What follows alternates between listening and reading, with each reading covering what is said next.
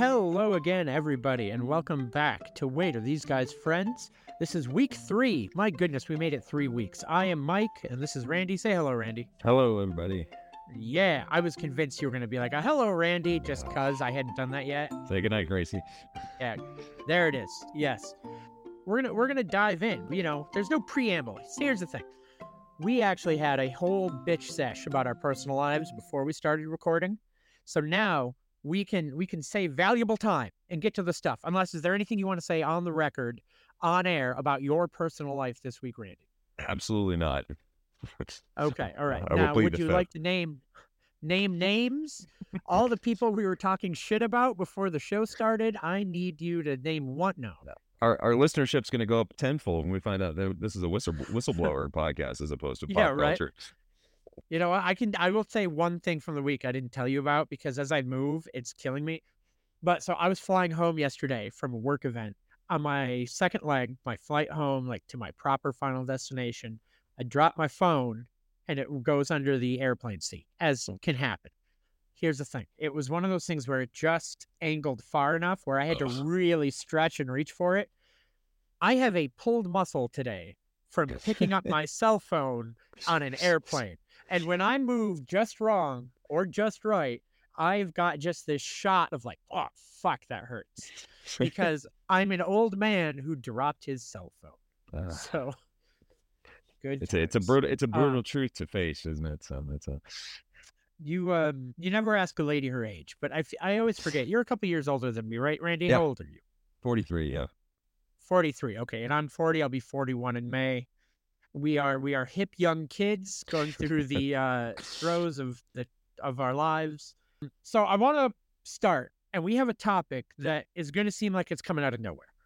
However, last week when we recorded, we had some technical difficulties, some mic dropouts, some signals that when I went to edit the episode, we had lost a chunk. And that chunk had a topic that in the thing, I'd been like, we are going to talk about this next week. I'm doing all this research. And I thought, after I was editing, I thought, we still have to talk about this. I want to talk about this. We're talking about NBC Must-See TV Thursdays, which aired from 1993 to 2006. You may say, I thought it was more than that. Well, that's the thing. NBC retroactively titled their Thursday night lineup Must-See TV all the way back to 1982, which was the first season of Cheers. However, it officially started in 93. They did air a special in 2002 called 20 Years of Must-See TV. That's their papering over it. That's some bullshit. We are going to look at specifically 14 years of Thursday night TV. The question I had posed to Randy is this. How many different shows aired at 8:30 p.m. on this night? For the children listening, the precious wee little babies, it used to be a tactic to put a very popular show on at 8 p.m. and a different very popular show on at 9 p.m. Therefore, at 8:30 p.m., they would try out new and different shows, hoping this golden time slot between the two shows would carry that show to being popular as well. Sometimes it worked. Very often it did not. Randy, this is your moment. I remember what you guessed last week. I'll call you an audible if you want. What's your guess? What's the number? I don't exactly recall what I said. I thought I said 15, but if it's... well, I can tell you, you're full of shit, because last week you said 8. Oh, did I? Okay. I'm completely full of shit. Yes. Okay. So, yeah, you here's the thing. What you're guessing now this week is way closer. Okay. It is way closer to what the actual number is. The actual number is 17 different shows in 14 years. And that's 17 unique shows. There were 21 time slot changes of shows in 14 years. So I want to run them down. I want to see how many of these shows you remember, how many you don't, give a little trivia on some of these, get your thoughts on some of this stuff. Great. So the first year was 1993 to 1994. It is a show that was pretty popular, and the previous year was also on. The last year of whatever their branding before was the same. It is Wings. Any thoughts on Wings? Sure. Big fan. Steven Weber and what's her name? Crystal Bernard and who was the other guy? Tim. The guy who wound up voicing Superman for many years in the cartoons. But they played the brothers, right? Yes. Like they were both pilots. Yeah. What the hell is and his name? The guy that ran the other, what was his? I don't remember his name. He kind of looked like Paul Bearer. Yes. Oh my that God. Yes. guy, Oh my the rock. God. Oh my God. I'd never thought about that. You're right. Holy shit. Breaking news. While editing this podcast, I just remembered that character's name was Roy. We never go back to it. That character's name, who looked like Paul Bearer and ran the competing airline in Wings, was Roy. Now back to the regularly scheduled podcast. Did you not mention the breakout star? Thomas Hayden Church was Lowell, the mechanic. Oh, yeah, of course. Lowell, yes. You're Yeah. absolutely right. And I completely, honestly, I had kind of forgotten about him. If I'd kept thinking, I would have got there. Well, But you're yeah, clearly a that's fan good of call. you're clearly a fan of the later years of Wings when he had already left because he was going to be a big star. I am looking up right now because I need to remember the name of the guy who, here's the problem. I don't remember his name, but I do remember that he was the main character in Dr. Jekyll and Miss Hyde when it was Oh, Dr. Jekyll and he turned into an evil Sean woman. Young. Yeah, Yes, right? yes. Tim Daly. Tim Daly was There you go. Dr. Jekyll and Sean Young was Miss Hyde. So we did it. We did it. Also, as an aside, I'm so glad you mentioned Steven Weber because there is a show years from now in this list that I cannot wait to talk to you about. To the point where I texted you midweek and said, I have found a show that I need to talk to you about. Yeah. I'm so I excited. know I know it's an audio medium, but this is if you saw it visually, I'm confused and beyond curious to what this would end up being. I can't wait. Continue. So the next season, 94 to 95, this is the big one. To me, this might be why they thought this could work, this formula, this method, because 94 to 95 for the fall and winter of the season, Friends, the first season of Friends. And what was it in between? So Seinfeld, right, at 9 o'clock, but The 8 o'clock show is Mad About You. got it. And right. that was a big show at the time. I will say for the next 4 years of TV, though, the 8 o'clock show became Friends. The 9 o'clock show was Seinfeld. So that's like a classic lineup that everyone thinks of. However, the amount of shows in those 4 years, we're going to get into them right Outstanding. now, that happened. We get to, oh, and by the way, after Friends moved to the 9:30 spot, the back half, the spring 8:30 show was a show called Hope and Gloria that went 2 seasons. Only its first was on at 8:30. I don't remember what Hope and Gloria is, and I didn't want to research all of these many, many, many shows. Yeah, I think it was about a talk show or something like that. We're moving on from Hope and Gloria to a show that I weirdly remember very clearly.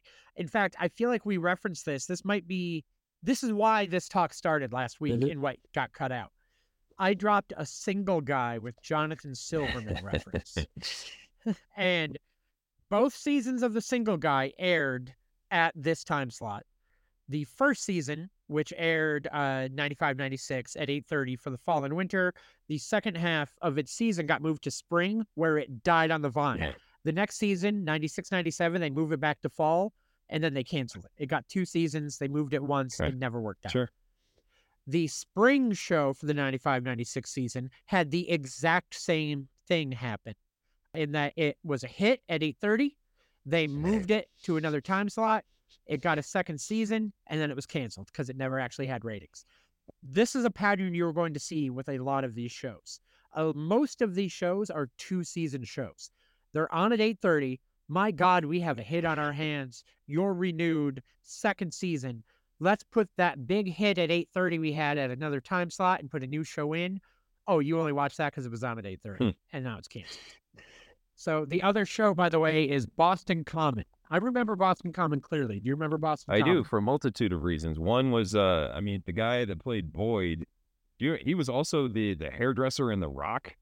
You remember that? Like the Sean Connery movie? Oh, my God, yes.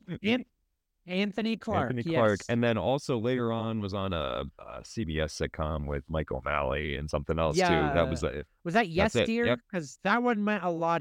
That went many years. That was a very successful show. The other thing that I remember was that I think the woman that he liked, or the woman that I don't remember exactly how Boston Common. The only things I remember about it was Dave Matthews did the theme song. Wasn't it the girl from Two Guys, the girl in the Absolutely. pizza That was place? yep. Is that the same?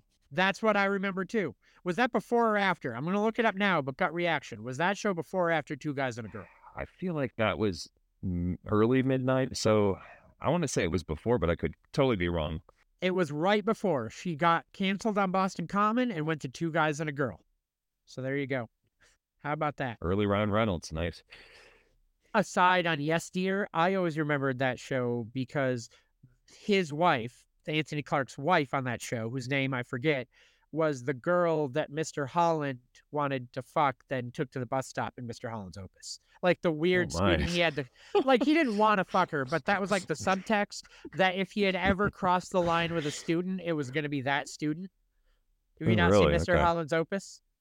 It's been a long time, so Mr. but Holland's Opus is absolutely fantastic. You should watch Mr. Holland's Opus. It's a great movie. all right. However, there's that one student in that one, because it's like all the different decades of his life and all these different people that he's taught. It's the one Okay. student he had like a connection with, and she wanted to go off to Hollywood to be like a singer and successful. It was like the one student that you get the vibe he could have crossed the line with if things went differently because they had like a connection. Gotcha. And he didn't. He's a good Interesting. family man, but that's like the vibe you get from that. Also, dark ending to her tale in my mind in that movie. She's the only student you don't like in the movie, all the students who you recognize, like they get plots, they get, FaceTime, you know who they are, you recognize them. At the end of Mr. Holland's Opus, spoiler alert for Mr. Holland's Opus 1996, she's the only one that doesn't come back in the ending. She's the only one that's not at the We Love You celebration for Mr. Holland. So what happened? Maybe something did happen. In my mind, she went to Hollywood and it did not work out, and she probably became a prostitute. That's my gut reaction. Yeah. Anyway, okay, moving on. So, by the way, we're this deep in. We're only on the second season. We have 12 more years. We have 12 more years to go. Okay, so I already did mention, though, the start of the 96-97 season was The Single Guy. The second season got canceled. Mid-season of the fall, after they're like, The Single Guy is not working out, it became Suddenly Susan. And it was their second season of Suddenly Susan, which did go 4 seasons. They left this. They got 2 more years elsewhere, which is exciting to me because that's going to come up on another point later on. I'm very excited. I conflate those two. Was that the one with Brooke Shields, or was Veronica's Closet the one with Brooke Shields? Okay. Suddenly you were hitting points that are just going to come back or later. This is so exciting for me. Suddenly Susan, and I don't want to. I'm going to hold off. All right. Because I got a bit coming in 2 years' time. The next year, 97-98, there is a show that went 1 season, but they got their entire season, no pulled episodes, no mid-switches, for the fall and winter, a show called Union Square. Does that do anything for you? I'm going to guess no. I mean, the only thing I think I remember about it, I don't think I watched it, but I remember, I think, an article about how it was just a Friends ripoff, but that's all I know about it. Yes. That is 100% that came in the wake of We Need More Friends in the City doing Friends things. Okay. Fun trivia fact, though, it's pilot episode directed by James Burrows, legendary television director, who directed most of Cheers and a lot of other, iconic shows. So this is why I wanted to wait to get to this season. This whole dissertation is about Thursday night, 8:30. In the middle of this, I read so much other stuff, right? I found that at one point about this time, 4 years in, Must See TV was so popular that they went, we are going to do this every night of the week. They took Must See TV, which had always been Thursday, and they branded every night to Must See TV. Must See TV Monday, Must See TV Tuesday, Friday, et cetera, et cetera. 97-98, they did a special rebranding for the entire year, and it became Must She TV. And it was all their led by single woman shows on one night. Okay. And that'd be fine. That would be fine. But here's why I wanted to wait to read what the shows. You said you got Suddenly Susan and Veronica's Closet confused. Here's probably why you did that. This was their fall lineup on Tuesdays. Suddenly Susan, a show about a single woman as a busy newspaper columnist in New York City. Fired Up at 8:30, about 2 fired single business executives in New York City starting over. 9 o'clock, Caroline in the City, about a busy single newspaper cartoonist in the city making a go of it. 9:30, The Naked Truth, about a busy single woman in a tabloid newspaper in New York City. Yes. Then, that was mid-season. Then, for the second half, 8 and 9 were the same. It stayed Suddenly Susan and Carolyn in the City. At 8:30, it became the big Jenny McCarthy show, Jenny, which was a huge deal. There was a marketing blitz because at one point, kids, in the late 90s, Jenny McCarthy was very attractive and very popular, and people thought she's going to be a star. Then they tried to make her a star, and it did not go well. However, that is the one show in all of these that didn't take place in New York. It took place in LA, but it still involved a single girl moving to the big city and trying to make a go of it. Then at 9:30 for the second half of this season was Veronica's Closet, about a busy single executive at a lingerie company in New York City. And that was Kirstie Alley, right? Veronica's Closet? Okay. Correct. So that's Tuesday Night Must-See TV in 97, 98. I feel like we should also dive in here. We mentioned Jenny McCarthy just to explain to the kids. We should also explain what newspapers were to the kids, I think, because and what cartoons were. Oh my God. Which, by the way, yes, because let's see, 1, 2, 3, 4, 3 of these involve people working on print journalism. You're absolutely right. Which, by the way, I feel like there's a cliche when you talk about 90s sitcoms of like single girl in the city at the, getting the big job in the city and making a go of it. And I had legitimately always thought, well, that's just because Suddenly Susan was really popular. That's overinflated. That's not that accurate. But reading this, when they put all of those shows on a single night, okay, yeah, no, I get the jokes now. In the 90s, single woman makes go of it in New York City was just a template that they copy pasted. And so there you go. Moving back to Thursdays at 8:30. We are going to 98, 99, and we are going at 8:30. Both of their seasons aired at 8:30 on Thursdays, 2 years in a row. The show Jessie with Christina Applegate. That was the fall and winter of 98, 99 was Jessie. Big one at 8:30 for the spring, season 1 of Will and Grace. So in my mind, it took 94, 95 had Friends, and that became obviously huge. It took until the 98, 99 season for them to hit at an 8:30 show that became, oh, this is huge, because Will and Grace, obviously, in their original run, forget the reboot, got 8 seasons. Sure. Right? So 99, 2000, the second season of Jessie didn't get renewed for a third. In the spring, you got the show Daddy-O with Michael Chiklis. I remember this show vaguely. It is Michael Chiklis as a father raising. It's your classic goofy dad sitcom. This is my first one where I've never heard of this show. Like I have knowledge of everything you've said so far. I've never heard of Daddy-O. So wow. So I'll read the synopsis from Wikipedia.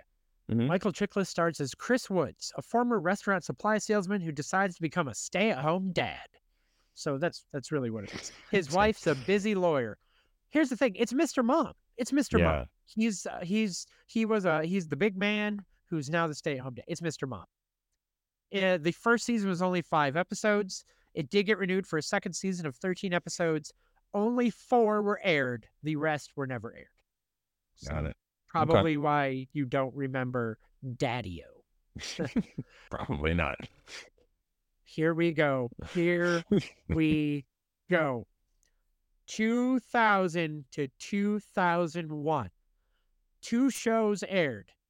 Cursed and The Weber Show. Do you remember either of these?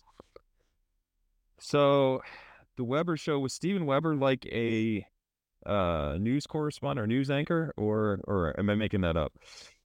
You're making it up because I tricked you. That's the same show. This is the trivia I want to drop. Oh, fuck, I got you. Got you. So, the show Cursed. It aired its entire season, 2000 to 2001. It got the whole thing through. I say it aired the whole season. That's actually not true.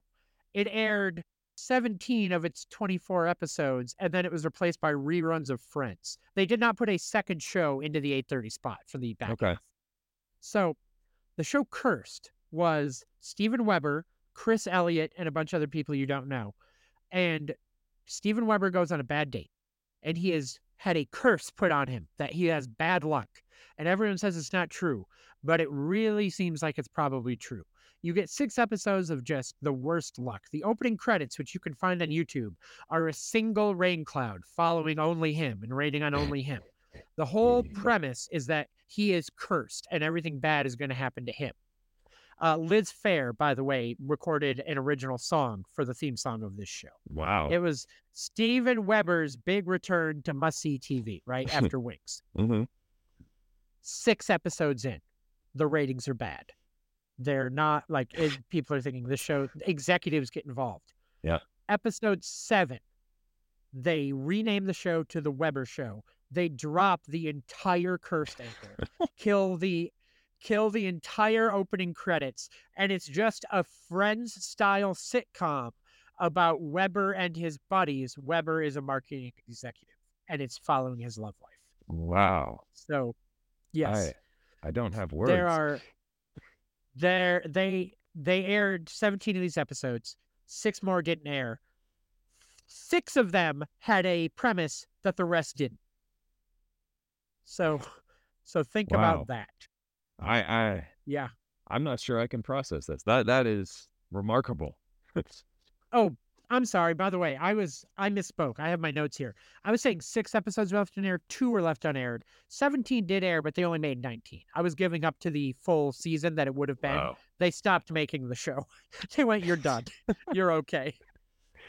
Isn't that fascinating? Here's what I want people to do. Oh, go ahead. Please go ahead. I would say, is that the last one, or did I forget? Is there a couple more seasons? No, we have 5 more. We have 5 more years to go. Wow, nice. So, however, I'm not done yet talking about Cursed. So I'm going to YouTube right now because I fell into a fucking hole. I was doing my research, right? I was doing my research, and I was like, how can I need to see this show. How do I do this? Episode 7, which is the first episode after the rebrand, is on SD quality YouTube. You can find that entire episode on YouTube and watch it. The Weber Show, episode 7. Okay. More importantly, on a channel that's called Dead Media, which I fell into a hole on its own. It's canceled shows, canceled sitcoms, old commercials. They have the commercial that ran on Thursday before it debuted saying "Cursed coming up." And it's like a musical commercial of the cast singing and dancing before a lighting rig falls, hits, and knocks out Steven Weber. So to like sell the Cursed premise. Oh my God. Then the most exciting part of this, I found a YouTube channel. This person could be a mass murderer. I do not know this person. I do not know what this person has done in their life. I do not want to affiliate myself with this person if they are a bad person. However, I'm going to give a YouTube channel's name out right now because this is where you can find this. There is a YouTube channel, Anwade Leads. ANWADELEADS. I assume it's a guy's YouTube channel, one person's YouTube channel. What you can find on here is a bunch of random sports videos and a bunch of random old sitcom videos. It is a mix. He has not posted anything in a year. However, 5 years ago, he posted 4 videos, Weber Show / Cursed funniest moments. And it's 4 different episodes cut between 5 to 8 minutes in each video of his favorite moments from these shows. And every one of these videos is from after the format change. It's from after they got rid of the curse. So I watched these. This show looks terrible. There is one episode that I'm pretty sure they tried to make Chasing Amy because I was only watching the best of where it was cut up. So I didn't watch the actual episode. But one of the scenes was like him with his friend who is apparently a lesbian talking about like, but would I ever have a chance? And she's like, no. And do you ever think that the reason you become friends with lesbians is because you have a fear of commitment? And I was like, what the fuck is this show? Wow. So that's, I'm moving on. I'm moving on from Cursed. But when I tell you, remember I said I was at a work event this past week? I would go home from the event and I would have nights in my hotel, alone in my hotel. One entire night was spent obsessing over the show Cursed. Wow. Like I got home to my hotel, I would say about 8 o'clock. And I went to bed about 1 a.m. And the entire time was me obsessing over the show Cursed.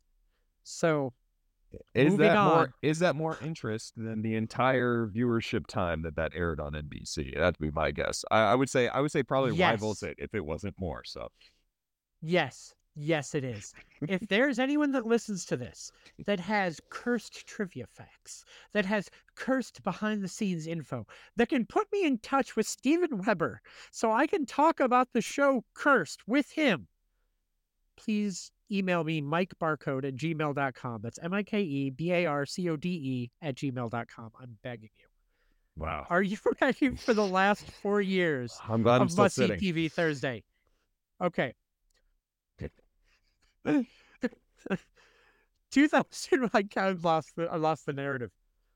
2001 to 2002, Inside Schwartz. It had one season. There were 4 unaired episodes. It was the entire fall. Breckenmeyer, is that one? Yes, that's exactly it. Well done. Sports writer, yeah. Another writer. Here we Yep. go. More print, yeah. It was a big thing in the 90s. People don't write anymore. It's all AI generated. I'm actually AI. How do you record this show with my voice? Then the show Leap of Faith, which had a single 6-episode season in the winter, also got canceled. Dara Paulson? Is that one? Yes. Oh my God. I had never heard of the show. Yes. You're not looking this up right now. You remember? No, I was in college at this point, so I didn't have much to do except sit around and watch bad TV. So that's a peek into your college experience, was sitting around watching NBC Thursday nights. Leap of Faith, yeah. That's amazing. I love this so much. After that show was canceled in the spring, they did not try a third show. They put on more reruns of Friends. Okay. So 0203, we got a good one. It got the entire season. It's Scrubs season 2. Second season of Scrubs, the entire year. End of story. Really nothing to put on there. I didn't remember that was on Thursday. Interesting. Yeah. And its next season started on Thursdays before moving. I did not track where it went to. Season 3 started on Thursdays, but it was barely on Thursdays for season 3. In the fall still, it was replaced by the show Good Morning Miami in its second and final season. Good Morning Miami had started at 9:30 the season before. I did look into that. Okay.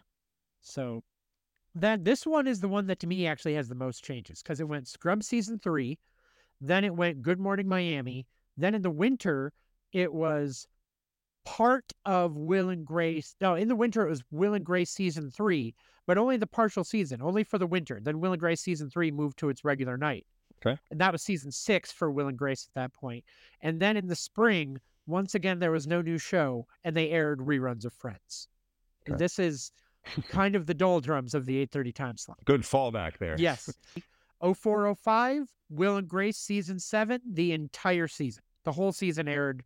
The next year, 0506, it started with Will and Grace's final original season, which was season 8. Okay. And then it moved to wherever it finished out its season. Then the show Four Kings aired, and it has 6 unaired episodes. I remembered this one. Do you remember who starred in Four Kings? No. I'm disappointed because you've been pulling out the random. Yeah, unless was Mark Feuerstein in any of those? I think he was in one of them. Yes, that was Good Morning. In Miami. Okay, that was Good Morning Miami. That was Good Morning Miami. Yes. So that'd be my only guess. I want to let you know, this conversation, I get why I'm alone when I have this entire conversation. You're married with a child. God bless your wife. You found someone who can love you for you. It defies logic, dude. It really does. After Four Kings got canceled in the winter, which starred Seth Green, by the way. Okay. It had 6 unaired episodes. We end out the original 14-year run of Must See TV in the spring with reruns of My Name is Earl. So interesting. There you go. Okay. And just for reference, the year after Must See TV officially ended, they rebranded Comedy Night Done Right, and at 8:30 for the entire season 3 of The Office from 2006 to 2007. Okay. That's a great season of The Office. Yeah. So what a ride. Yeah, right. What a ride. What a ride. I'm glad we did the research for this week. This is the type of hard-hitting journalism that in the year 2024 people need. This is the stuff people need to worry with all that's going on in the world. This is what people need to be thinking about, right? Must see TV Thursdays. Wait, I hope we wait a while for our TGIF reveal, but yeah, it'll be good. I had never even thought about. Oh my God! Before we move on, for a future week, Yeah. are you talking about the entire? In my mind, you're talking about the entire TGIF lineup over the branding of TGIF, right? Not one time frame. It's going to be a long conversation, yeah, when we do it. Yeah. This sounds fantastic. This sounds fantastic. Oh my God, I missed one, by the way. I got so excited to talk about Must See TV. Yeah. In the spring of the 97-98 season, the second season of Just Shoot Me aired in the spring. I was about to ask about that because I was like, it never hit at 8:30. So, and 1 year, and it was only part of their season. So to branch things out, to ease back into cool guy territory, we're dialing it back to Cool Guy Randy's Music Corner. Oh boy, which is what I'm now going to call it for this week, maybe next week. So, Cool Guy Randy and his Cool Guy Music. I would like to know, before we get moving, I want to give you credit for Cool Guy Randy's Music Corner. I'm going to give you an update every time. Week 1, you gave the Strokes album. I didn't like it. Yep. I listened to it. I didn't care for it. It felt repetitive to me. I wasn't a fan. Last week, you gave Radiohead's The Bends, and I fucking loved it. I had never listened to it. Great It was album. the forgotten Radiohead album for me. I listened to it on the plane to Houston this past week. It was the best way to just chill out on the plane and let the music wash over me. I can't give you tracks or that I loved or anything. I just kind of gave it that one good listen. I would need to give it more to really dive into it. But that one nailed it. You were right. I loved it. Moving on. Awesome. This next one will be a little polarizing, and it's a little bizarre to call it the cool guy thing because it's led by their lead singer is kind of known for being a little bit nerdy and a little bit of a, I don't want to say a tool, maybe, but so I'm going with 1996's Pinkerton, which is the second album from Weezer. So we have finally, because you don't tell me what we talk about beforehand, which is by design, we want to see what I know, how I react, what we do. This is one of my favorite albums of all time. Wow. Okay. I love Pinkerton. I love Weezer. I am a Weezer fanboy to this day. Nice. So the last 2 weeks, we have done a thing where we go, look at your phone and tell me what you have from this artist. Yep. I'm going to hold this up because we have video to each other. Look at, and I'm talking modern Weezer albums, through Van Weezer and the White Album. I love Weezer, but I want to hear your dissertation. I want to hear your pitch, your sell. Why do you love this album? Matt Damon hosted Saturday Night Live probably 7, 8, 9 years ago, and there was a sketch. He was at dinner with you thought it was his wife or his girlfriend, and Beck Bennett and his wife, Vanessa Bayer, Kenan Thompson, and Leslie Jones. So, and they're all sitting around. It's supposed to be around the holidays. Well, thank you. That's what neighbors do. They come over and they have, and Matt Damon goes, "Oh, wait, this song, do you hear it?" And he's like, "Oh, this is Weezer's cover of Africa." And and it becomes this kind of back and forth where Matt Damon is one of those type of Weezer fans. And it was very niche and very kind of meta and for a very select audience to be like, all right, he liked everything after Pinkerton. And then Leslie Jones is basically being like, I'll give you up to the Green Album, but then after that is all trash. And it's so hilarious because there are anybody who is a moderate fan of Weezer falls into one of those two categories. I mean, there's probably some crossover, but I don't know if you would agree with that if it was a Weezer head. 100% agree with that. And because that's what this podcast is, I 100% remember that sketch, and I loved that sketch because as someone who loves all of it well after Pinkerton, well after the Green Album, I felt attacked watching that sketch. I will say that the middle period, if you're talking like your Everything Will Be All Right, your Ratitudes, your Red albums, those aren't albums that I can listen to back to front, top to bottom. There's skippable tracks in there. The catch is, you get to the White Album at 2016, I can listen to that entire thing. That entire thing, first track to last track. They do good music. But we're not talking about the White Album. We're talking about Pinkerton. So talk to me more about Pinkerton. Well, and I hate to break it to you, but I'm going to be attacking because I'm Leslie Jones in this scenario. So You it's just fuck! You motherfucker! I thought we were friends. I I thought we'd found. Wait, are we friends? Wait, are these I guys friends? I thought we'd I go found the moment. yeah, I guess we're finding out because I go beyond Pinkerton, which is this is the second album. I go there's it's pretty much maybe the first two or three tracks of I mean the next five albums that I go the second half of almost every one of these albums. I can't listen to it. It's Wow! not and the most recent stuff. I'm like I'm out. So, but it's Wow! neither here or there. We'll do our fisticuffs in person at some point later. But like That's I amazing. think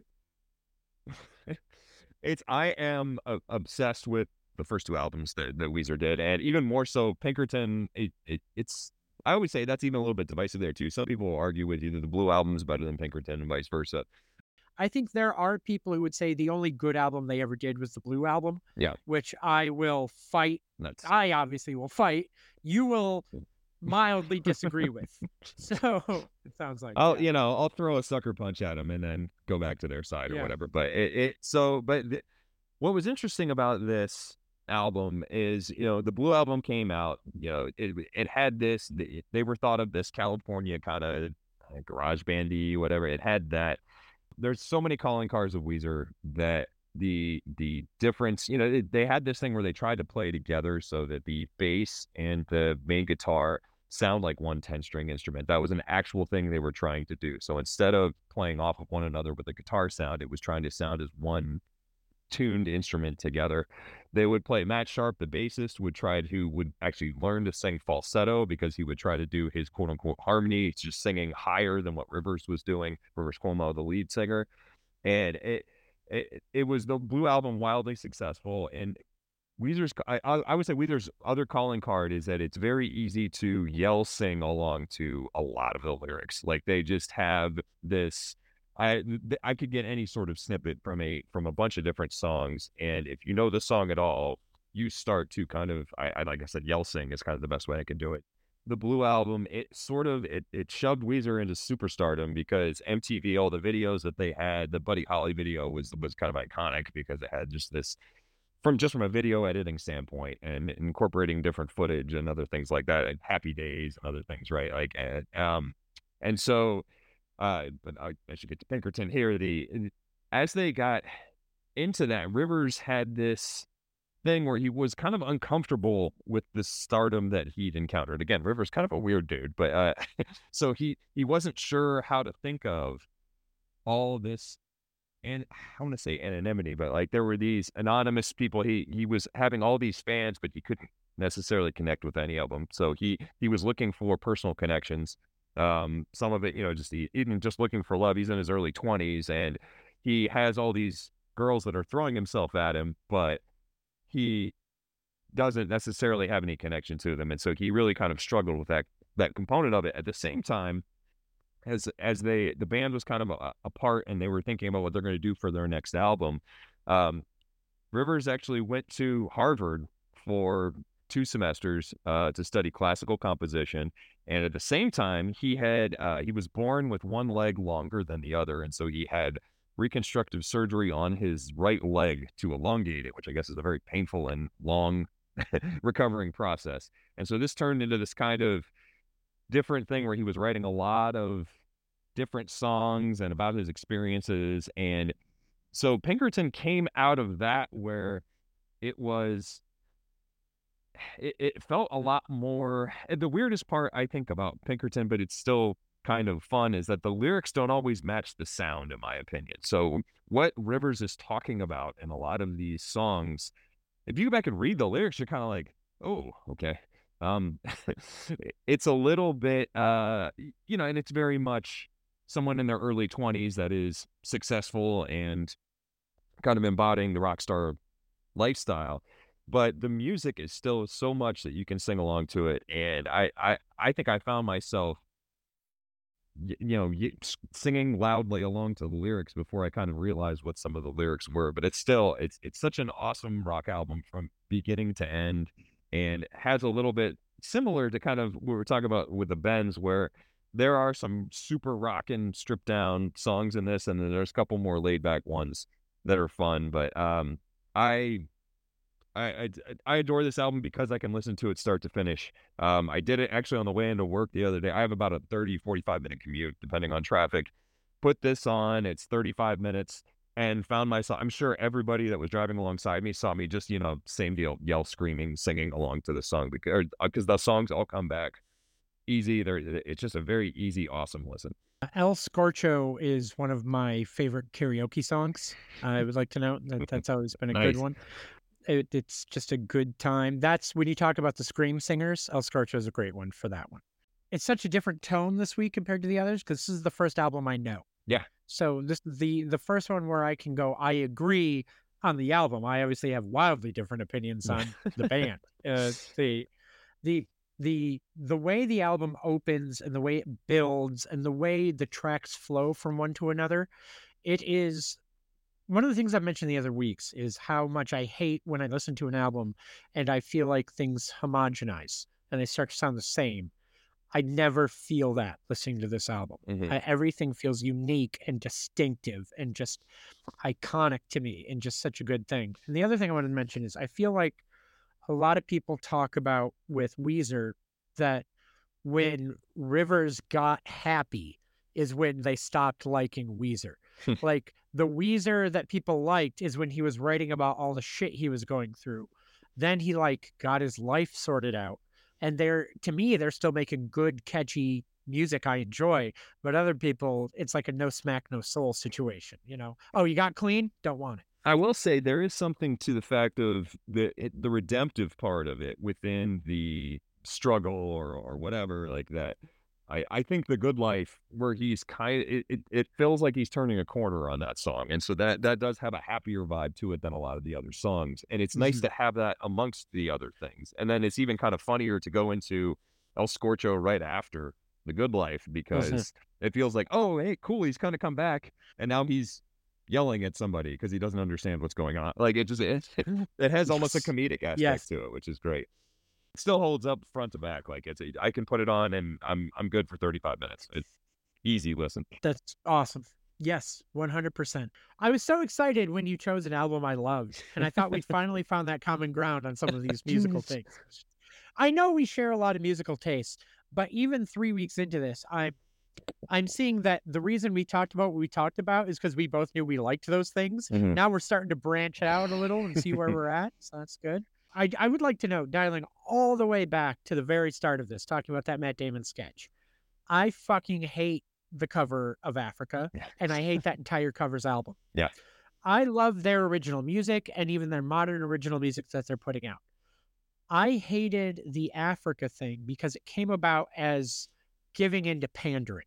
Mm. On Twitter, people were like, wouldn't it be great if Weezer covered this? It would be hilarious. It'd be great because it's the right vibe, blah, blah, blah. So they did it and they put out an album because they're cashing in. Get that bag. Why not? That's what you do. But they did nothing to me that made it feel different or special. It was literally just, hi, we recorded Africa. Mm. This was unnecessary. Yeah. If you're gonna do it and make it yours. Sure. And I wanted to make sure that as I talk about my love of late era Weezer, I needed you to know that I hate that cover and that covers album. I wanted to put that out there. That's So we'll get you on the right side it'll be eventually okay. here. So that's it. Oh, how dare you? All right, we're gonna move on to Mike's less than cool guy corner. So I had texted you that the comic book topic I wanted to talk about was sorry, I'm so sorry. This is so mean what I'm about to say. It's so mean. I have not had our cameras up for a lot of this, right? Because I'm Okay. looking at notes and the internet and tricking things. I put up our cameras so we can see each other while I'm doing something. And you had leaned in at just the right angle that it looked just like the fisheye when Ace Ventura's looking in the water tank. Like I looked over as I'm moving and I was like, Jesus Christ, that's what the hell is I was like, oh yeah. And he's doing more of it right now. So again, audio format. I Mhm. wish you guys could see what I see. It just was the right second as you were like adjusting your chair. And I just looked over and I was like, oh, I all don't know. In right. an audio format, you could be making all this up. I could be doing none of this. So So the topic I had originally messaged you about, because unlike, while you don't give me the album topic, moving forward, I've kind of thought, we maybe have more common ground on music, and you have less maybe on some of the comics, stuff like that. Mm-hmm. Let me give you a heads up. Maybe you can think about something and all that. I had mentioned that I wanted to talk about the X-Men and their movies, their comics, and how their status quo might be turning into something else with Marvel and the MCU getting them back. I still want to talk about that, but that led me to kind of a side topic that I think you might have more interest in. Okay. If I were to ask you to describe, have you seen the movies? Have you seen the X-Men movies? Yeah. Is my question. Yeah, I have. If you were to describe the team, and describe you're thinking of, when I guess I was thinking of the X-Men, you think of what? The school, Yep. Professor Xavier. Sure. Yep. The X-Men as the movies have treated them, how the X-Men cartoon treated them, how mainstream audiences think of the X-Men has not been the X-Men for a very long time. Okay. The catch being, now that Marvel is getting the rights back, has gotten the rights back, and they're starting them into the MCU, it is very clear that they are beginning a status quo reset. Okay. They are taking all the things that the X-Men comics have been, and can I tell you, from about 2019 on, it has been one of the most unique, creative runs I've ever read, and I have loved it. And that's what led me to this topic, is seeing, because you mentioned the Captain Marvel after credit scene, spoiler alert, Beast shows up, Beast from the X-Men. And it's clearly Beast in the mansion, in the school, being Beast. What triggered that for me is, in the comics, Beast is a war criminal. Beast is a war criminal who caused a genocide. Oh my. And he was only getting worse over the years. This only happened about a year ago. And I saw Beast, friendly Kelsey Grammer Beast, and I just thought, oh, we're going back to basics. We're going back to basics. The Beast that has been developing in the comics turned into one of, here's the best part, he never left the X-Men. He wasn't a supervillain. He just was kind of, you've heard of X-Force, which was like their Black Ops division. Beast took over X-Force, and in the shadows was just being like, all right, we're going to infiltrate this nation and mind control the entire nation. And if they try to turn against us, we might kill them. And that's what he did. Oh my. So, yes, Beast ain't a great guy, but the rumors and plan is now he's going to die and be resurrected in a similar manner to reset him to friendly, lovely Beast from the 90s. Oh, okay. The topic that all of this led me to, I decided not to go on a big X-Men dissertation. It led me to, when do the comics change to match the movies? I'm going to read off some changes to you. Okay. And I want you to just give me your gut reactions, laugh. Tell me if you knew any of these maybe by chance. Okay. The big one is Nick Fury. Like, what do you think of when you think of Nick Fury? Samuel L. Jackson. That's Exactly. Do you remember the mid-90s Agents of S.H.I.E.L.D. TV movie? Not the one from post-MCU, the mid-90s, where Nick Fury was played by David Hasselhoff. I don't. Because here's the thing. As bad as that movie was, that was pitch perfect Nick Fury casting at the time. Huh? The Ultimate Comics, have you heard of, we talked about Across the Spider-Verse last week, right? We did. Miles Morales started in a parallel universe of comics called the Ultimate Universe. Okay. In the Ultimate Universe, they went for years. There was a whole other team of Avengers, a whole other setup, right? There were things that were similar, things that were different. One of the big things that was different was Nick Fury was not a man who had lived through World War II and took a formula that gave him essentially eternal life. He was a man who looked just like Samuel L. Jackson. What happened was the Avengers movies take off. The whole MCU becomes popular. Suddenly, all these mainstream people are coming to comic books going, who's this Nick Fury? It's this old white man chomping on a cigar with an eye patch. And they're like, who the fuck is this? This is what they did to bring Samuel L. Jackson, Nick Fury into the mainstream Marvel comics. Because while Miles is the same Miles, the Miles that's in the mainstream comics now is the Miles from the Ultimate Universe. Okay. They did this big thing. His whole continuity in history is what was published the entire time. He just happens to live in the mainstream Marvel universe now. There was a big event, as tends to happen, and then they smushed him in there. Nick Fury was not as clever. Samuel L. Jackson, bald black Nick Fury, is the illegitimate son of white old man Nick Fury. Wow. So he is technically Nick Fury Jr. However, to get old man Nick Fury out of the way, they put him on the moon in prison as a bad guy. He murdered, you've heard of the Watcher, you know, the big bald guy that showed up in some of the, he murdered the Watcher in the comics. He murdered the Watcher. Wow. He found out that the Watcher knew that Nick Fury was doing some clandestine stuff, murdered the Watcher. So they stuck Nick Fury on the moon. He's the new Watcher. So technically, old man Nick Fury is still around. He's just hanging out on the moon in a trapped area, being the new Watcher. Nick Fury Jr. is suddenly in charge of S.H.I.E.L.D., and maybe he just doesn't call himself Junior anymore. He's just Nick Fury. Wow. So technically, he's Nick Fury Jr., and technically, Nick Fury Sr. is around, but we don't ever talk about it, and we don't ever address it. I'm stunned they've never made that like a confuse everyone post-credit scene, but just to be where an old white Nick Fury shows like up, old David Hasselhoff's like, on the moon or something, you know, just like being the like, Watcher. Son, I need to. Oh, I thought you were gonna be like, he shows up to Samuel L. Jackson and it's like, son, I need to talk to you. Actually, son. That would, I'm on board with this. Can we make this happen? Like, oh God, it's great. Other Marvel ones that happened that. What's great about these is the amount of hoops they had to go through to make them match the movies. The movies were just like, yeah, that's what it is. And the comics are like, well, we have 60 years of continuity that you're undoing.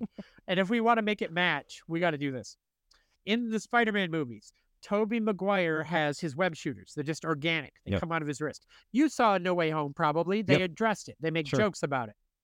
In the comics, for about 5 years, they gave him the organic web shooters. Basically, during the Tobey Maguire era of movies, they gave him organic web shooters. Here is how they did this in the comic books. There was a villain who poisoned Peter Parker, and he was transformed into a giant living 8-foot spider. And he eventually... they were trying to figure out how to bring Peter back. They couldn't figure it out. What happened to Peter? He's running wild. He's a feral spider. Oh my God, Peter turned into a spider. As they're fighting him, suddenly he stops fighting and he cocoons himself. Oh God. And for an issue, this giant spider is in a cocoon. And finally, the cocoon opens. And when the cocoon opens, it's just Peter Parker. And Peter Parker is sitting there in a cocoon naked, and all his friends and family are like, Peter, what's going on? And he wakes up and he's fine. But he goes, wait, something's different. And he has organic web shooters, and he starts shooting them out of his wrists. By the way, how that was undone was part of one of the least popular Spider-Man stories of all time. It is called One More Day. I could go 20 minutes on One More Day. I won't do that. But the long and short of that event is Aunt May's going to die, sells something to Mephisto. What he sells to Mephisto is his love for Mary Jane. And they undo everything and rewrite all. It was a total reboot of continuity of Spider-Man, which was also done around the time of the Andrew Garfield movies to match Tony being single again. To match Peter, I said Tony, to match Peter being single again. I got one more Marvel one. Blade. In 98. The original Blade was never a vampire. Blade was a really good vampire hunter who was immune to the bite of a vampire. That was his only power. That was the only thing he could do. Other than that, he was a dude. There was an event in 98 where suddenly Blade was like, I need to be stronger. I need to be faster. I need more agility. You know, I need to be a vampire. Nudge, nudge. So he got bitten by a vampire, but not any vampire, because remember, he's immune to the bite of a vampire. He was changed into what he is now, the movie-style Blade, where he's still that type of character, by Morbius, the living vampire, the Spider-Man villain. Of course. So So that has been Mike gives Randy comic book factoids, sees if he has anything interesting to say. And honestly, no, he doesn't, because he's like, I don't care about any of this. Why are you talking to me about this? This segment's only in here because you wanted it to be in here. Is that a better name for that? It's we can tighten it up, but yeah, it's All right, cool. That's all right. It's a little lengthy, understood. Oh my God. Sorry. I forgot about a change that I think is coming to the X-Men that just makes me laugh. Yep, When you think of Jubilee, you probably think of Jubilee in the cartoon, like correct. Valley Girl, Yellow Jacket. Did you know they turned Jubilee into a vampire at one point? Oh, Jubilee in the comics until very recently, right now she's dead, was a okay. vampire. She got turned into a vampire, and in one mission, they were in Hungary, and an orphanage got destroyed, and she adopted one of the kids. Okay. So for a lot of years in the comics, Jubilee was a vampire with an adopted Hungarian son. I needed you to know that. She doesn't have any superpowers otherwise. She is literally Okay. just a vampire. So I Wow. needed you to know that. So yes. Okay. So comics, I gotta tell you, comic books are fucking wild, man. Yeah, I love apparently, comic yeah. books. They're so good. So we are going to transition to our final segment that we do every week. We talk about a random Simpsons episode.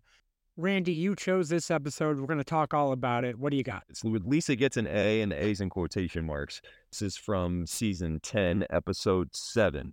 Lisa gets a cold, is out of school. She's given a homework assignment to read the book The Wind in the Willows. She gets addicted to a video game, so she doesn't actually read and study. By the time she gets there, she goes to take a test that she didn't know was going to happen. She was worried she was going to get a 0. Bart takes her to Nelson to get the answers of the test. She's conflicted because, she's a smart kid. I don't cheat, but ends up going ahead and getting the answers. Then is sort of conflicted throughout the rest of the episode because she does very well on that test.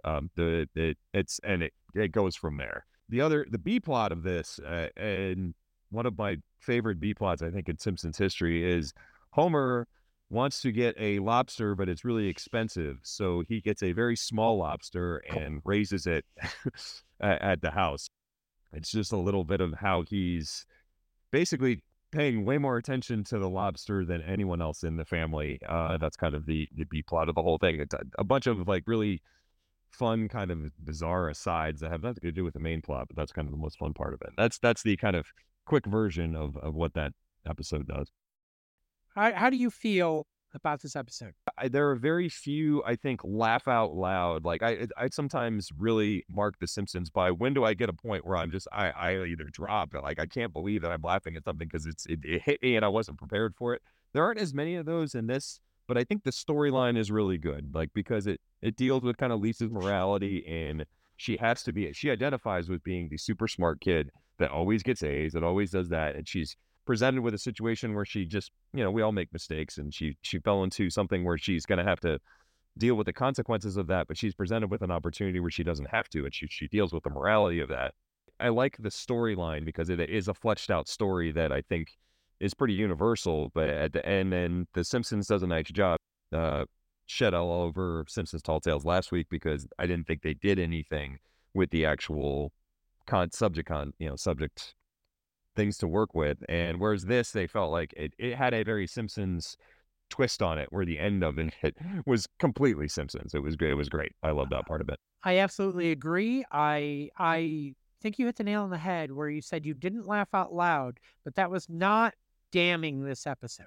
It is a good episode that you enjoyed, you chuckled. There are great moments, which also I feel like is most Lisa episodes in the classic era.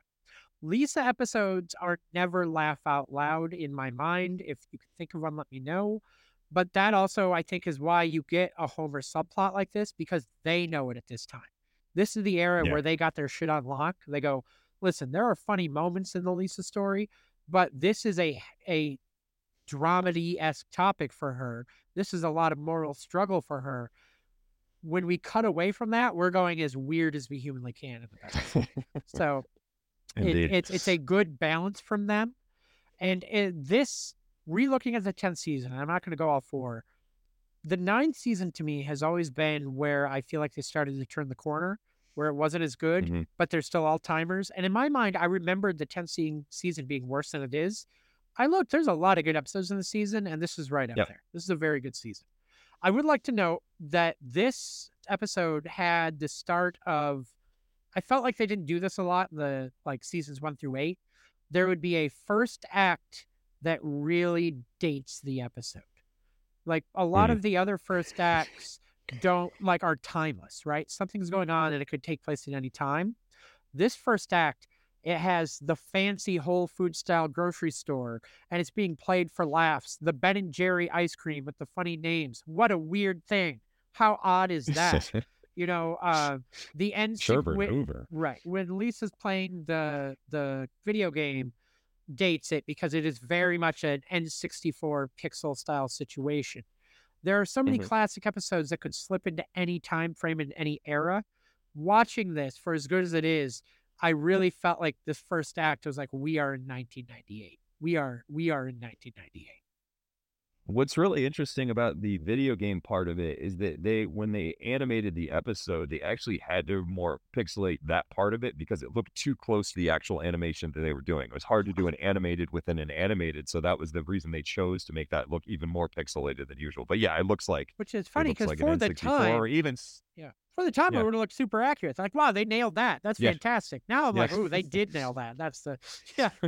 No, the one other thing in the Whole Foods was like, you could tell it was an early dig at like hip parents, which I feel like was an early topic that was coming up in the late 90s and 2000s with the bratty kid. It was just one of those dated things. That being said, there are moments in this episode, and I'm looking at what do I have in here about the Lisa part of the plot. And there are a couple of things because a lot of my notes are about how much I love the Homer plot, just like you, Yeah. because it's the perfect Homer subplot. He's not stupid in it. He's Homer. He's not stupid. He's actually very clever and he's doing a lot of hard work and he's not like doing things that are impossible by physics standards. Like it's a good subplot. It's reasonable. It's just goofy. Sure. For the Lisa, though, I want to take a few notes. When they're in the bathroom getting the test notes from Nelson, and Willie's like, don't cheat, I cheated, and he's unplugging the toilet. The only note I have is that's prime, top notch groundskeeper Willie. The line delivery, the animation. If you go back and watch that episode, people, and you watch that scene of Willie, that is peak groundskeeper Willie. You got a friend, do you? I mean, just it just keeps going. It's great. Help me out here. I wish I'd remembered Mhm. why. I just wrote the note. I love when Marge is excited and engaged because so often Marge is or but the moments when Marge is just excited about something that's so down to earth, it gets me every time. It makes me chuckle. Do you remember what it is offhand? Where I remember what it is. It's when she's going to Yep. cook Pinchy. She's so excited to Oh yeah. cook Pinchy that she's like, "Oh, look at that! Oh, he's fat. Oh, this is great." It's so rare that Marge is so actively hyped to do something like that, and it's Yeah, always that's something true. normal and mundane, like cooking the lobster. There was a joke that the joke where right after that, where Homer's like, "We can't kill Pinchy. Look how cute he is," and Homer sees the big cartoon eyes, and Marge sees a realistic, gross lobster.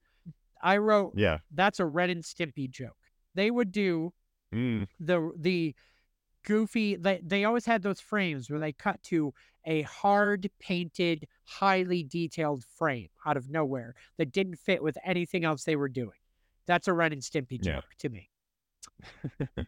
The tetherball joke when they're talking about budget cuts at the school and our tetherball court is deplorable and it cuts to Millhouse and Millhouse and Nelson pushing a cinder block on the tetherball and it hits Millhouse in the face was one of my laugh out loud guffaws. When that thud of him just gets smacked and his glasses go off, I died. And then it also has two, I tell you, of the most iconic Mm. Ralph quotes of Oh all yeah. time. I'm going to say one that's one I say to this day in my everyday life, and I'll let you at the other because I assume it'll be the one I'm thinking of. For Of me, course. the one I hit in my everyday life is I'm learned it. I say that to this day more than I ever should. And the other quote, and an all-timer, Randy, give it to us. It's got to be high Super Nintendo Chalmers. I mean, it has to be that. You are 100% right. It is one of the most iconic Ralph quotes of all time. Hi, Principal Skinner. Hi, Super Nintendo Chalmers. That's in the same scene. Those two quotes are in the same scene. Incredible. My God, that's iconic stuff. What else do you have on this? Well, it's more of an overlying thing. I'd have to see how many episodes Super Nintendo Chalmers is in, but I feel like his batting average is so high in Simpsons. I mean, just every time he's in, whether it's just the Skinner, I mean, just doing that is funny, but he always seems to get a line or three that are just incredible of his and I mean, even the very end, right after Principal Skinner goes, now let's give a hand to the real comptroller, and he's pushing him out. You just hear under his breath and go, idiot. Like, there's so much that he just overall it made me think about how just every time Superintendent Chalmers is in an episode, it's incredible. Maybe the one where doesn't he get with Skinner's mom at some point? Is that am I making that up? One, but other than that, his batting percentage. No, you're right. High. That stays into the modern era. There is a late 20s season era episode that I really enjoy. It hits some of those Simpsons issues with the late 20s seasons where the Simpsons go on a big trip to a big event, which became way too cliche and way too regular. But it's when Lisa does a film about her family and they go to Sundance, and it turns out that Skinner and Chalmers are running a production company together. It is late era Simpsons, but the Chalmers-Skinner interplay makes it as good as anything they've ever done. Nice. Chalmers is an all-time. Have you seen that episode that I'm talking about? Not in full. If I haven't, I may have to go check it out now. Well, I'm going to tell you right now, if we're alternating, that's next week's episode. All right, we'll get you the proper title. Sweet. We'll talk about that episode next week. So the one other thing that I had that I noticed this time that I had not noticed before is at the very end when they're trying to say, Lisa, come on up here to, and Bart has the little puppet thing that's, her waving.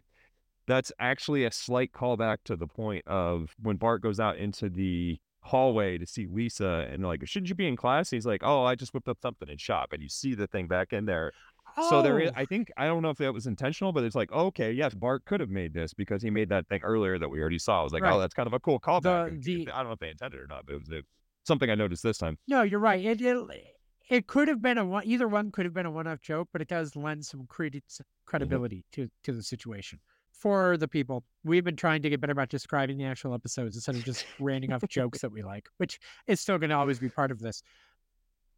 The moral struggle at the end is resolved by the entire town and school board lying to Lisa. She goes up, she is honest, she comes clean to the school's going to get grant money because she passed this test, and she comes clean and she tells everyone and she feels better. She leaves the building. It was all a setup. The press conference, it's not the real press conference. They bring in the real people. The school still gets the money. End of story. And for Homer, he accidentally kills his lobster and eats it. He really loves the lobster. There, we did it. Go watch those episodes. They're everybody. Amazing. A little bit of trivia. This is less trivia, more of a note. The Simpsons movie, one of the iconic moments of that film, it was in all the trailers, it was in previews, is Spider Pig. And there's that line that was in every trailer, is, why are the pig tracks on the ceiling? In this one, there is a scene, Marge on the floor, I'm tired of cleaning these claw prints off the floor. I just noticed that and thought, did they just recycle their own gag? Another thing that I saw, there was Gil's line about ColecoVisions. Buy this ColecoVisions. These things rust up. You got to get the weatherproofing. Oh, stop it, Gil. I thought, that's an odd line. I Googled this, and I found photos. That's true. Wow. ColecoVisions rusted up like what? They were not good machines to have. If you go Google image search ColecoVision rust, you are going to find so many gross, rusted ColecoVision photos. I was not seeing that coming. Two more things. In the French dub, Pinchy was redubbed to homard because for somehow that's lobster or something, and that is not a good accent. So for the episode, it was Homer and Homard the lobster. So Trivia. finally, this episode was credited to Ian Maxtone Graham. Did you see any trivia about this man, Ian I Maxtone didn't Graham? know. Because it ties to another classic episode. Ian Maxtone Graham is 6'8", and he is the inspiration for Very Tall Man from 22 Short Tales About Amazing. Springfield. Very tall man is Ian Maxtone Graham represented in That's The Simpsons. tremendous. However, while he is credited to write the writer of this episode, he says the Lobster B plot was pitched and conceived by Richard Appel, who also went on to write for Futurama for many Very years. nice. So there's just an aside. Cool. So there's your trivia wrap up for The Simpsons. What do you got? Anything else on this episode? It was more just kind of a couple curiosities, notes that I wrote down. So in case you're wondering, anybody, I don't know who would be. So Miss Hoover, when she gives out the test, Ralph has what he thinks is a B, but is actually an F because there was, I believe, Kahlua on there. And then Yes. and then Lisa had an A++++, 4 pluses. But one of them was Drambuie. Yes. So clearly, and Miss Hoover makes a point that she was doing it over lunch. Those are, you can make it's Kahlua, Bailey's, and Drambuie makes it. You can make it up in an Irish coffee.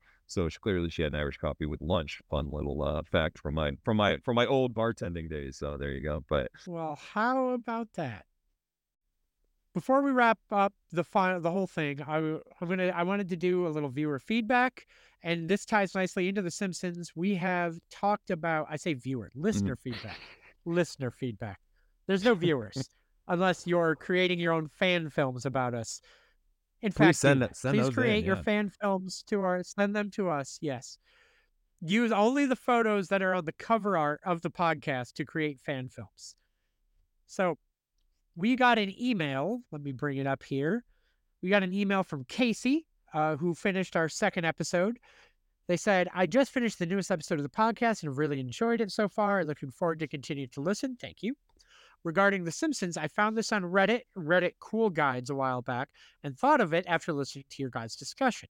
I'm sorry, it does have an overall negative spin, they say. You may have already seen it. I wanted to pass it along. Anyways, you and Randy, keep up the great work. And because I can't pass up the chance to say this, and this is just to me, Randy, this part's not to you. I want you to know that. This part is just to me. I love your sketches on TikTok. You're really talented. Thank you for all the laughs. I want you to know Casey was telling me I'm really talented. You're doing great work, but I'm very talented. Giant postscript parenthetical. Get Randy off the podcast. Yeah, you can read all the rest of it too if you want. So thank you. Which, by the way, same as you can reach out to me at Mike Barcode, MikeBarcode @gmail.com. You can find me on TikTok and Instagram, Mike Barcode. Randy, die in a hole. It's been a pleasure. Oh, anyway, back to this email. The grid that they sent is actually very fascinating. Through season 31, through every episode, it's a color grid of how the episodes have been rated on IMDb. So people who have voted on IMDb, you get green, great, yellow, good, orange, regular, red, bad, blue, garbage. Okay. There are only 2 through that are listed as garbage, but you start seeing regular orange showing up in season 11 quite prevalently. There's only a couple through 10. You stop seeing green, gray after season 9. We had talked last week about season 12 being bad.